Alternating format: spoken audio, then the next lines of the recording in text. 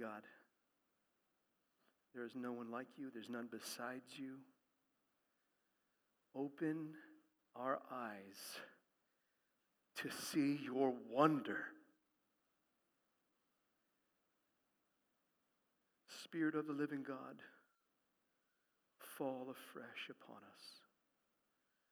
Melt us, mold us, fill us, use us. God, give us a hunger for holiness. For you are holy. Spirit of God, would you do your loving, convicting work this morning? And I pray that every sinner in the room would not fear your convicting work. For perfect love casts out fear. I pray this in Jesus' name. Amen. If you would open up your Bibles to 1 John chapter 1. We're going to be looking at 1 John 1:5 through 2:2. And I have left... Nope.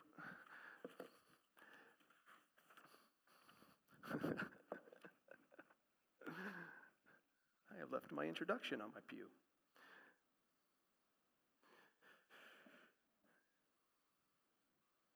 Have you ever felt like you've been taken for granted?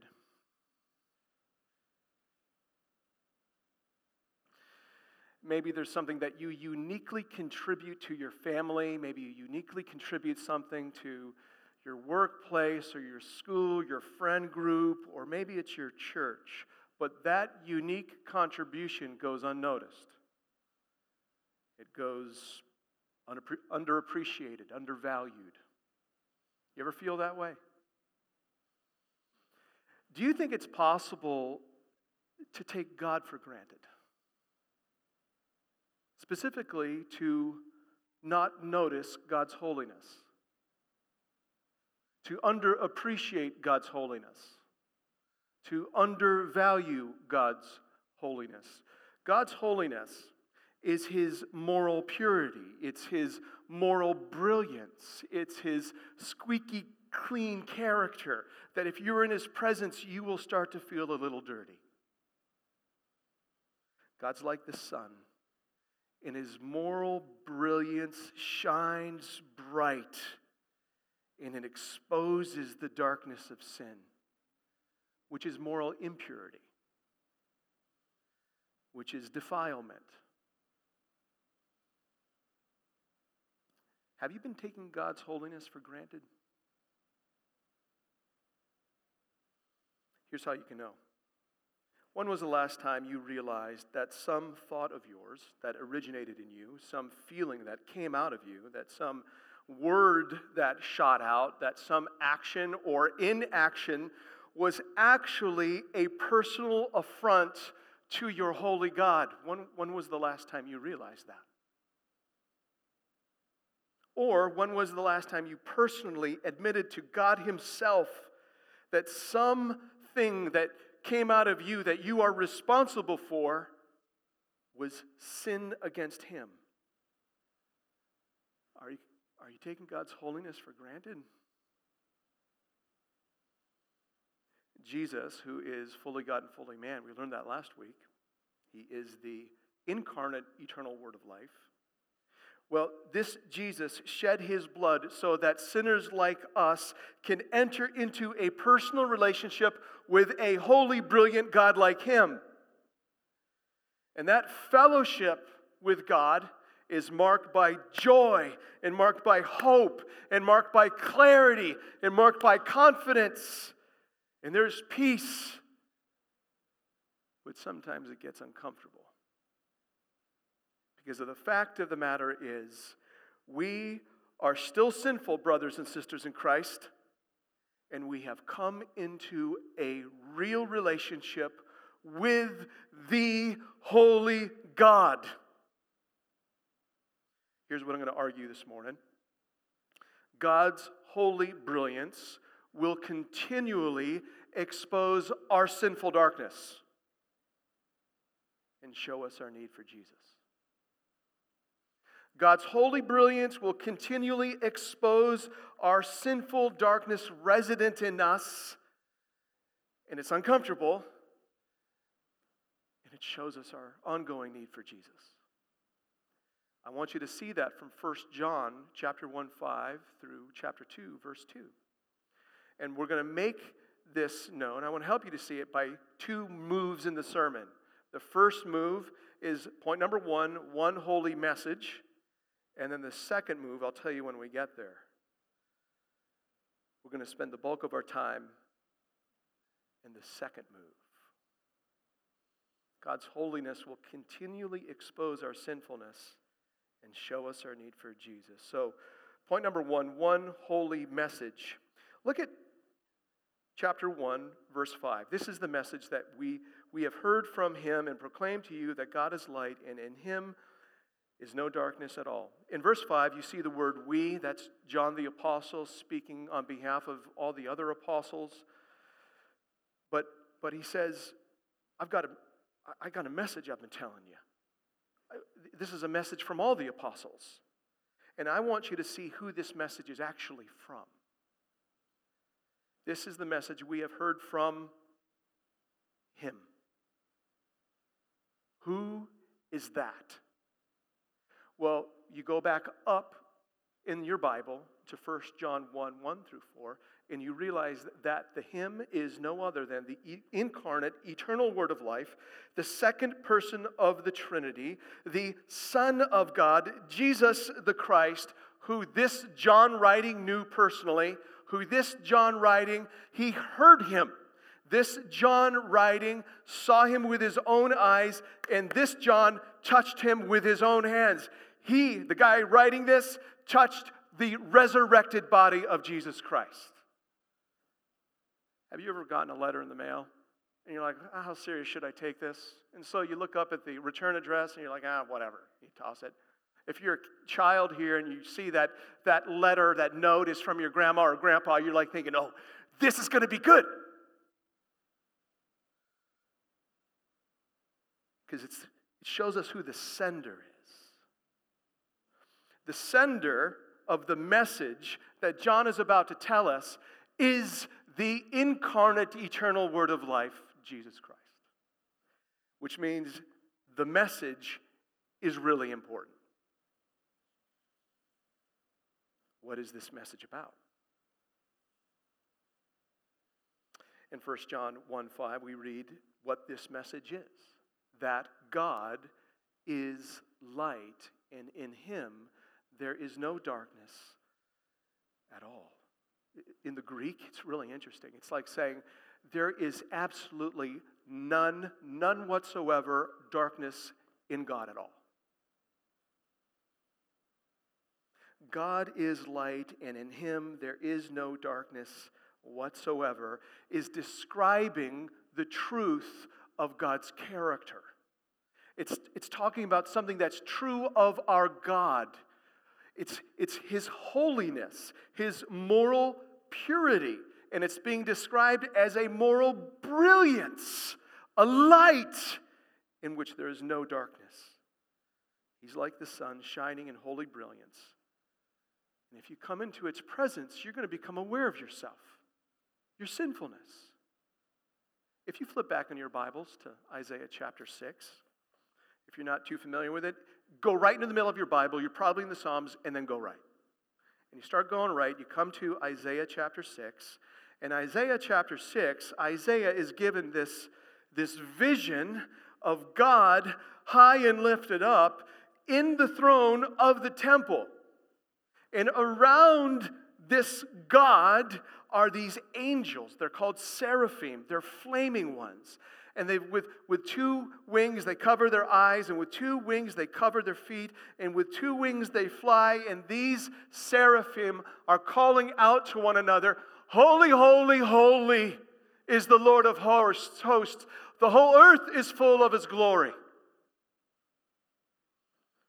God is right now in heaven being exalted for his moral brilliance.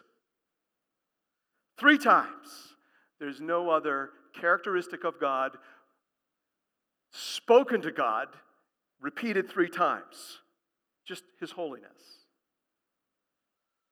And lest you think this is only an Old Testament phenomena, if you roll to Revelation chapter 4, verse 8, all of these living creatures are around the throne in heaven, and they are calling out to the one upon the throne, "Holy, holy, holy is the Lord God Almighty, he who was and is to come." So let me just take a little sidebar. God is not bored with his own holiness. When God thinks about his holiness, he's not kind of like, "Oh, great, my holiness." He's not disappointed. His shoulders don't drop when he thinks about his own holiness. He delights in his own holiness. He's like, "Oh yeah, holy, holy, holy is me." So let's make sure we know this. God is happy in his holiness. It brings him great joy. In fact, he wants to bring as many people into this shared joy of his moral brilliance as Christ's blood can gather. Sidebar 2. There is no living creature in the presence of God right now who is bored or upset with the holiness of God. Right now in heavenly glory, all of the occupants of heaven are focused on the one on the throne, and they are saying, "Holy, holy, holy are you." God's holiness is of incredible value to God and to all of the angelic hosts. Nobody in heaven has taken his holiness for granted. But look what happens in verse 5 in Isaiah 6, if you're still there. "Woe is me. For I am lost, for I am a man of unclean lips, and I dwell in the midst of a people of unclean lips." Here we have this prophet who is given this vision of God in his moral brilliance, and his reaction is, "Woe is me!" He becomes acutely aware of his own darkness, his own sinfulness, his own uncleanness, his own moral dirtiness, his own sinfulness, and his response should be our response to a holy God. This message that we're reading about, that John is saying, is, I heard this from Jesus, God is holy, there's no darkness in him all. And this is shining brilliance that exposes darkness. And what we read in 1 Peter 1:16 is this same holy God who says, "I am holy," says to all of us, "You shall be holy. You shall be holy, for I am holy." And what we're reading here is that there's no darkness in God's character whatsoever. And then we think about ourselves, right? There is resident darkness in me and in you. Each of us has this sinful nature producing sinful thoughts, sinful feelings, sinful speech and actions, and sinful inactions that, if we're being completely honest, we know they grieve God, and we know we should care more about it.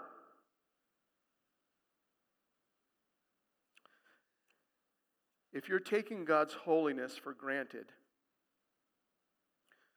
you will be taking your own sin for granted too. But if you're taking God's holiness seriously, as God himself takes his own holiness seriously, you will begin to take your own sin seriously. And God does too. You see, being in a relationship with a holy God will expose your sinful darkness. So let me ask you this question. Is there a particular area of your life that you know is sinful, but you've been rationalizing it? You've been trying to ignore God's holiness in light of it. You've been downplaying it. You're like, yeah, I'm like everybody else. It's kind of like this. You walk into your bathroom, and there's a couple lights that are out around your bathroom mirror, and you look at yourself in the mirror, and you're like, man, you're a good-looking guy. Woo! And then you replace the bulbs, and it gets really bright. And then you start looking at yourself, and you're like, ooh, you're not the beauty I thought you were. Look at that ugliness.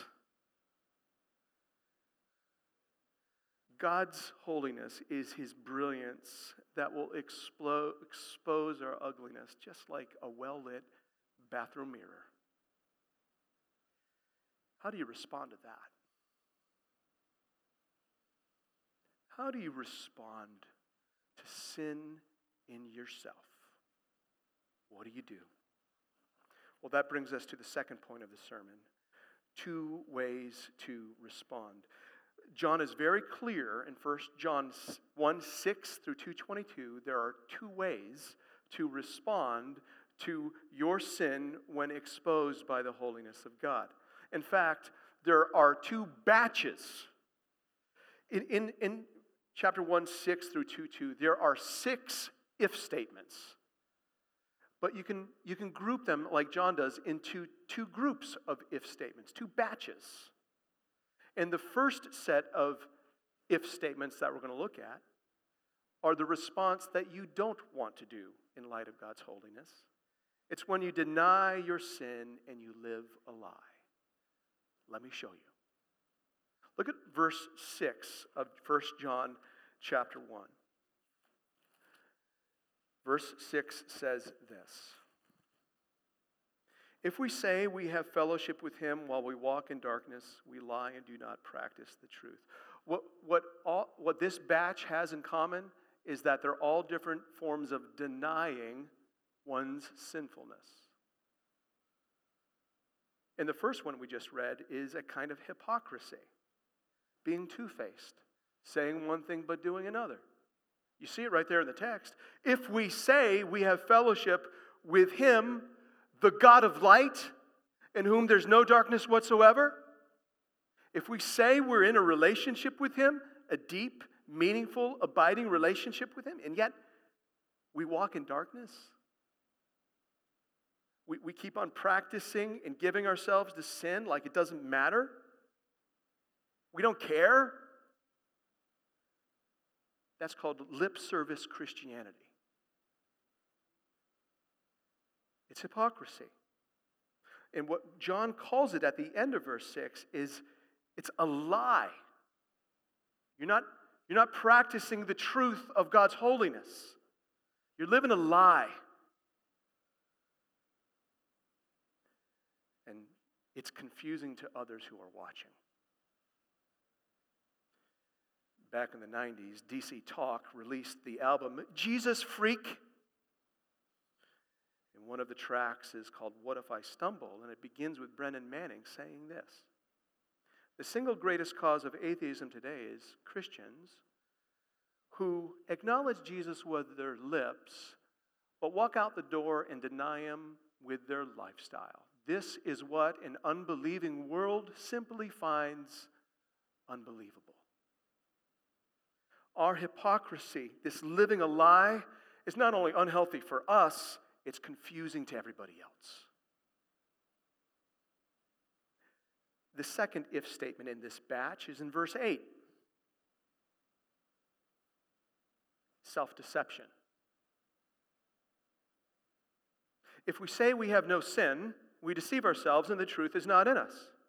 So remember where we started. God is light. He's holy. In him there's no darkness at all. But if you're saying, I got no sin in me, no stick, it's not showing anything out, John says you're deceiving yourself. You're rationalizing sin away. And here's the way we do it. You know what? You're right. I see that too. But you know what? It's a result of my upbringing. It's how I was raised. Or, you know what? That is, you're seeing something that's true. But you know what? It's because of my genetic disposition that I'm inclined to do that. It's my genes' fault. I'm going to blame my DNA on that one. Or maybe it's something like this. You know what? I just have kind of a brash personality, so I yell at people and demean them. That's just my personality. All of these ways are self-deceptive ways to not acknowledge your sin. There could be an element of truth to each one, by the way. But certainly, the way that you were raised is not responsible for your sinful choices before God. Certainly, your genetic disposition isn't responsible for disobeying God. Your personality, no matter how shiny and wonderful it is not responsible for you rejecting God's glory and His holiness. You see, one of the things about sin you need to understand is this. Sin is by nature deceptive. Your own sin is going to try to deceive you by blaming anything but you for your wrongdoing in God's sight. Self-deception. And that's not even the doozy. Look at verse 10. I mean, this is like doozy. If we say we have not sinned, God is light, in Him and there's no darkness at all. If we say we have not sinned, we make Him a liar. And His word is not in us. You know, well, that doesn't sound too bad. Do you understand what he's saying? If I'm saying I'm not responsible for my sin, like there's no sin in me, or I haven't sinned, not only am I deceiving myself, I am calling Jesus a liar. Because it's Jesus who first spoke this message that God is light and in Him there's no darkness at all. John heard that from Jesus and speaks to us today. But even more so, John also heard Jesus say this. Check this out. This is in Mark chapter 7. What defiles a person, according to Jesus, this is Jesus speaking, what defiles a person comes from within.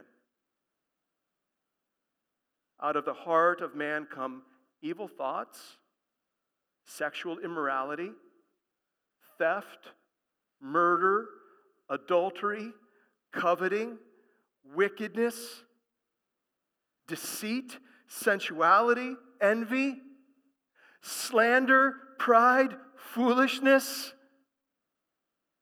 All these evil things, says Jesus, come from within and they defile a person. They make you morally dirty in God's sight.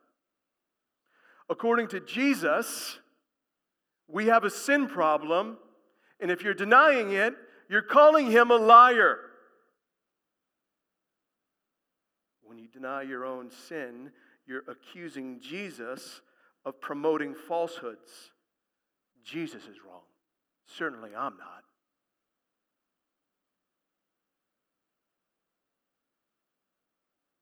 And when you do that, when you deny your sin, you're also denying what Jesus offers. Forgiveness, cleansing, life. That's why John says His word is not in us. If you deny it, obviously His word isn't functioning in your life.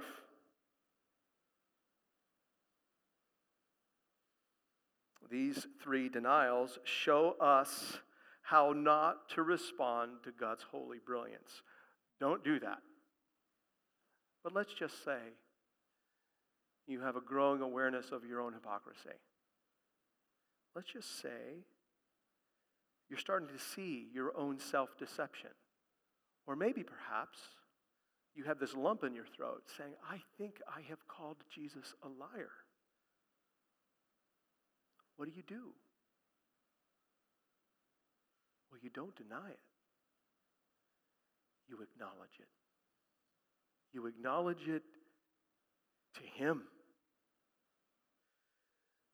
Thomas Watson, the Puritan, said, "Till sin be bitter, Christ will not be sweet." Let's look at the sweetness. The second batch of if statements.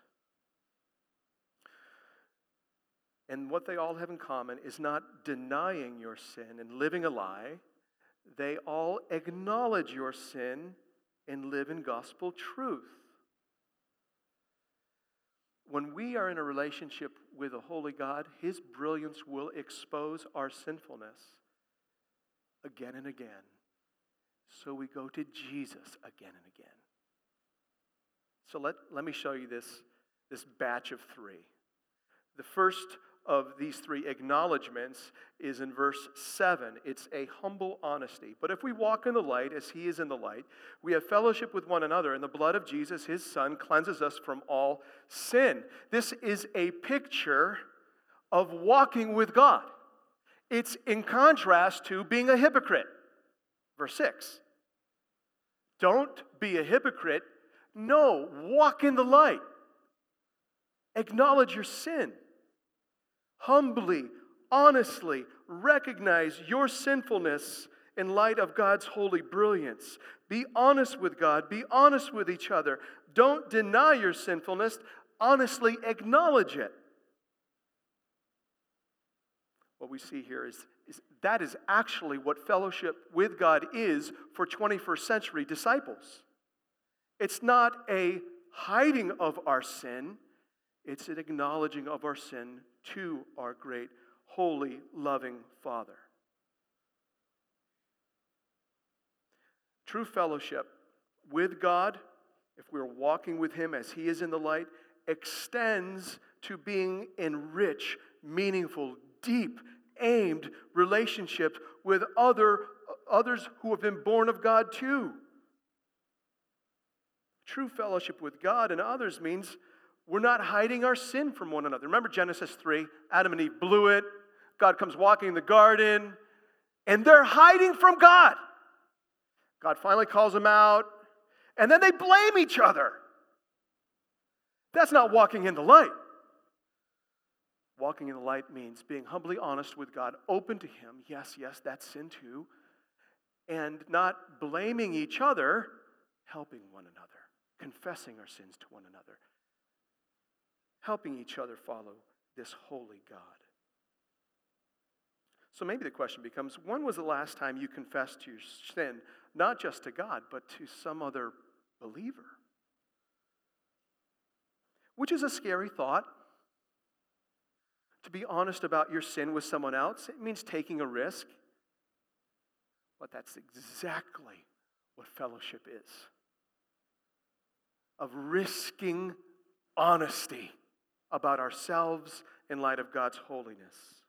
Till sin be bitter, Christ will not be sweet in our fellowship together. This brings me to the first gospel reality, the gospel truth. When we are living this way, humbly honest with God and each other, we have this assurance. Look at the end of verse 7, that the blood of Jesus, his Son, cleanses us from all sin. By living that way, it demonstrates that you've been truly born of God. You belong to him. You're walking in the light with others who are walking in the light too. This acknowledgement results in this gospel assurance. It's covered by the blood. The next acknowledgement is in verse 9. It's confession. And it's in contrast to the self-deception of verse 8. If we confess our sins, he's faithful and just to forgive us our sins and cleanse us from all unrighteousness.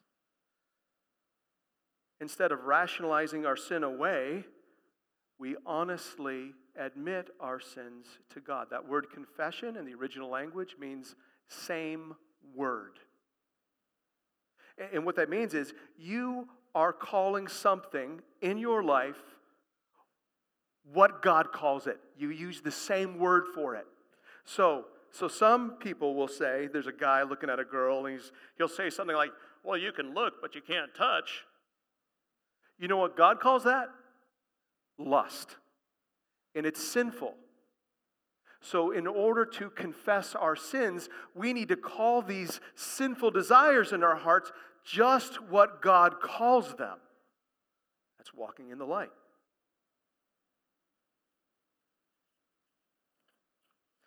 And there's a great promise in this. If we confess our sins, if we are honest with God and we're calling what we're seeing as He sees it, there's this great promise.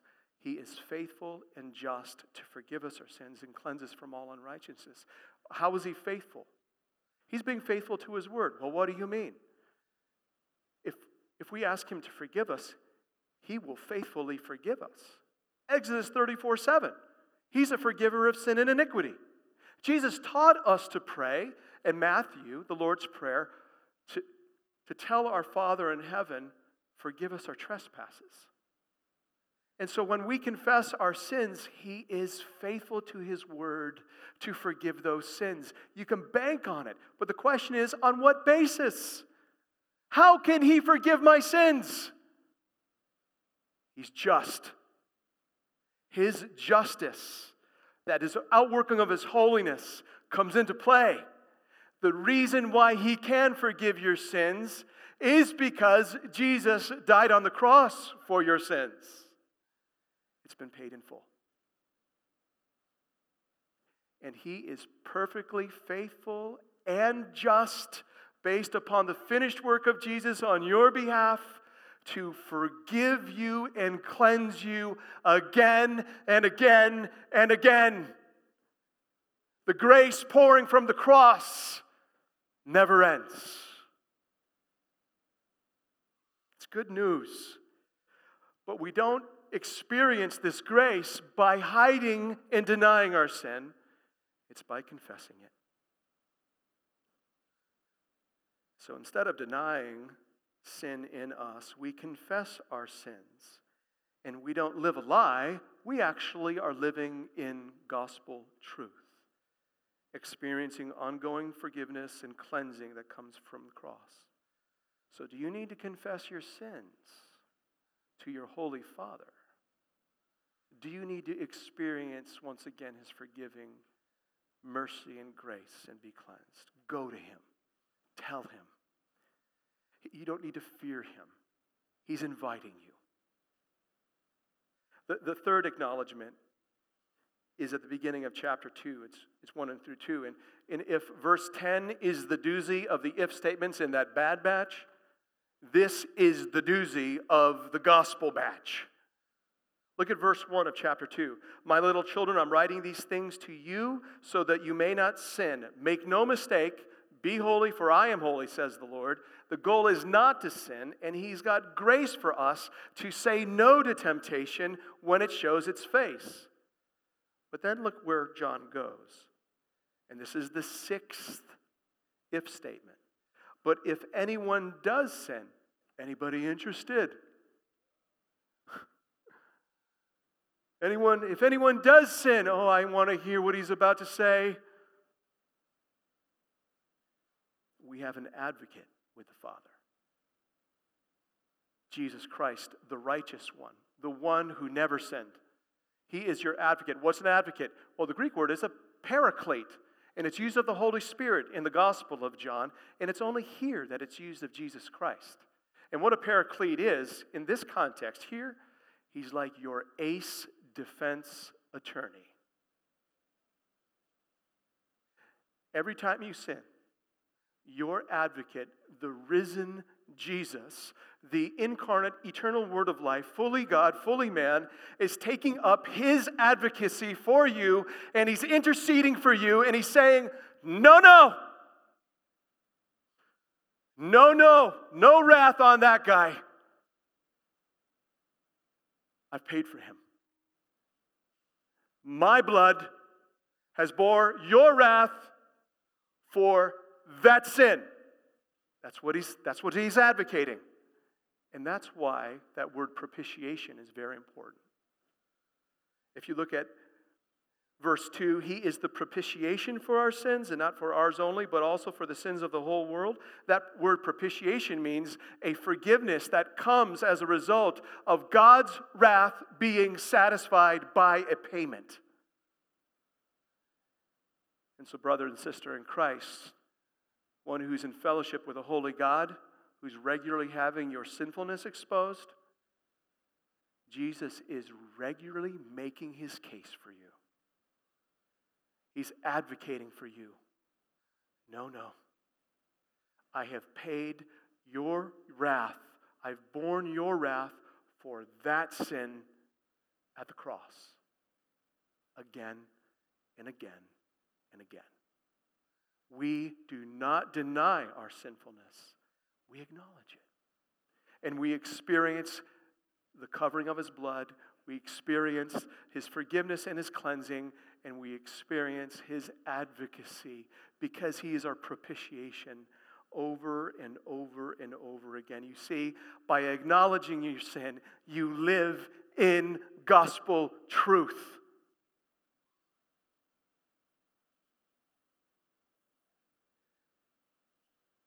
It's beautiful. It's uncomfortable. But that's how we live for our Lord now. We don't deny him. We don't deny our sin. We acknowledge it. God's holy brilliance will continually to expose our sinful darkness and show us our need for Jesus over and over and over again. This is one holy message. God is light, and in him there's no darkness at all. He's holy. And there's only two ways to respond. Either deny your sin and live a lie, or acknowledge your sin and live in the gospel truth through the blood of Jesus. Let me close just by saying this.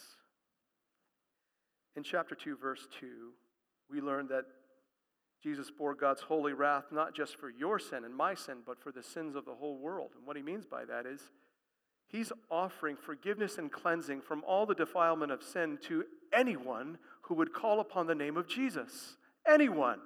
It offers to all. Anyone who would confess your sins to this holy, loving God, he offers you forgiveness and cleansing. But he offers you most of all a relationship with himself. Think about it.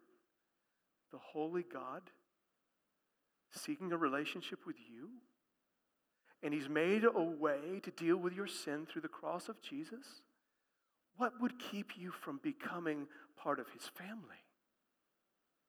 So maybe today is the day, for the first time in your life, you admit your sin to God and acknowledge your sin before him and experience life in Jesus.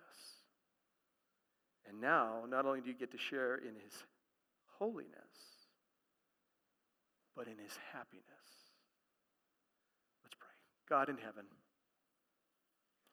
would you use these words to find their mark in our hearts and to bring about the intended effect that only you would have? Father, you are holy, and we, your sons and daughters, we want to be holy too. Help us, Lord Jesus. It's in your name we pray. Amen.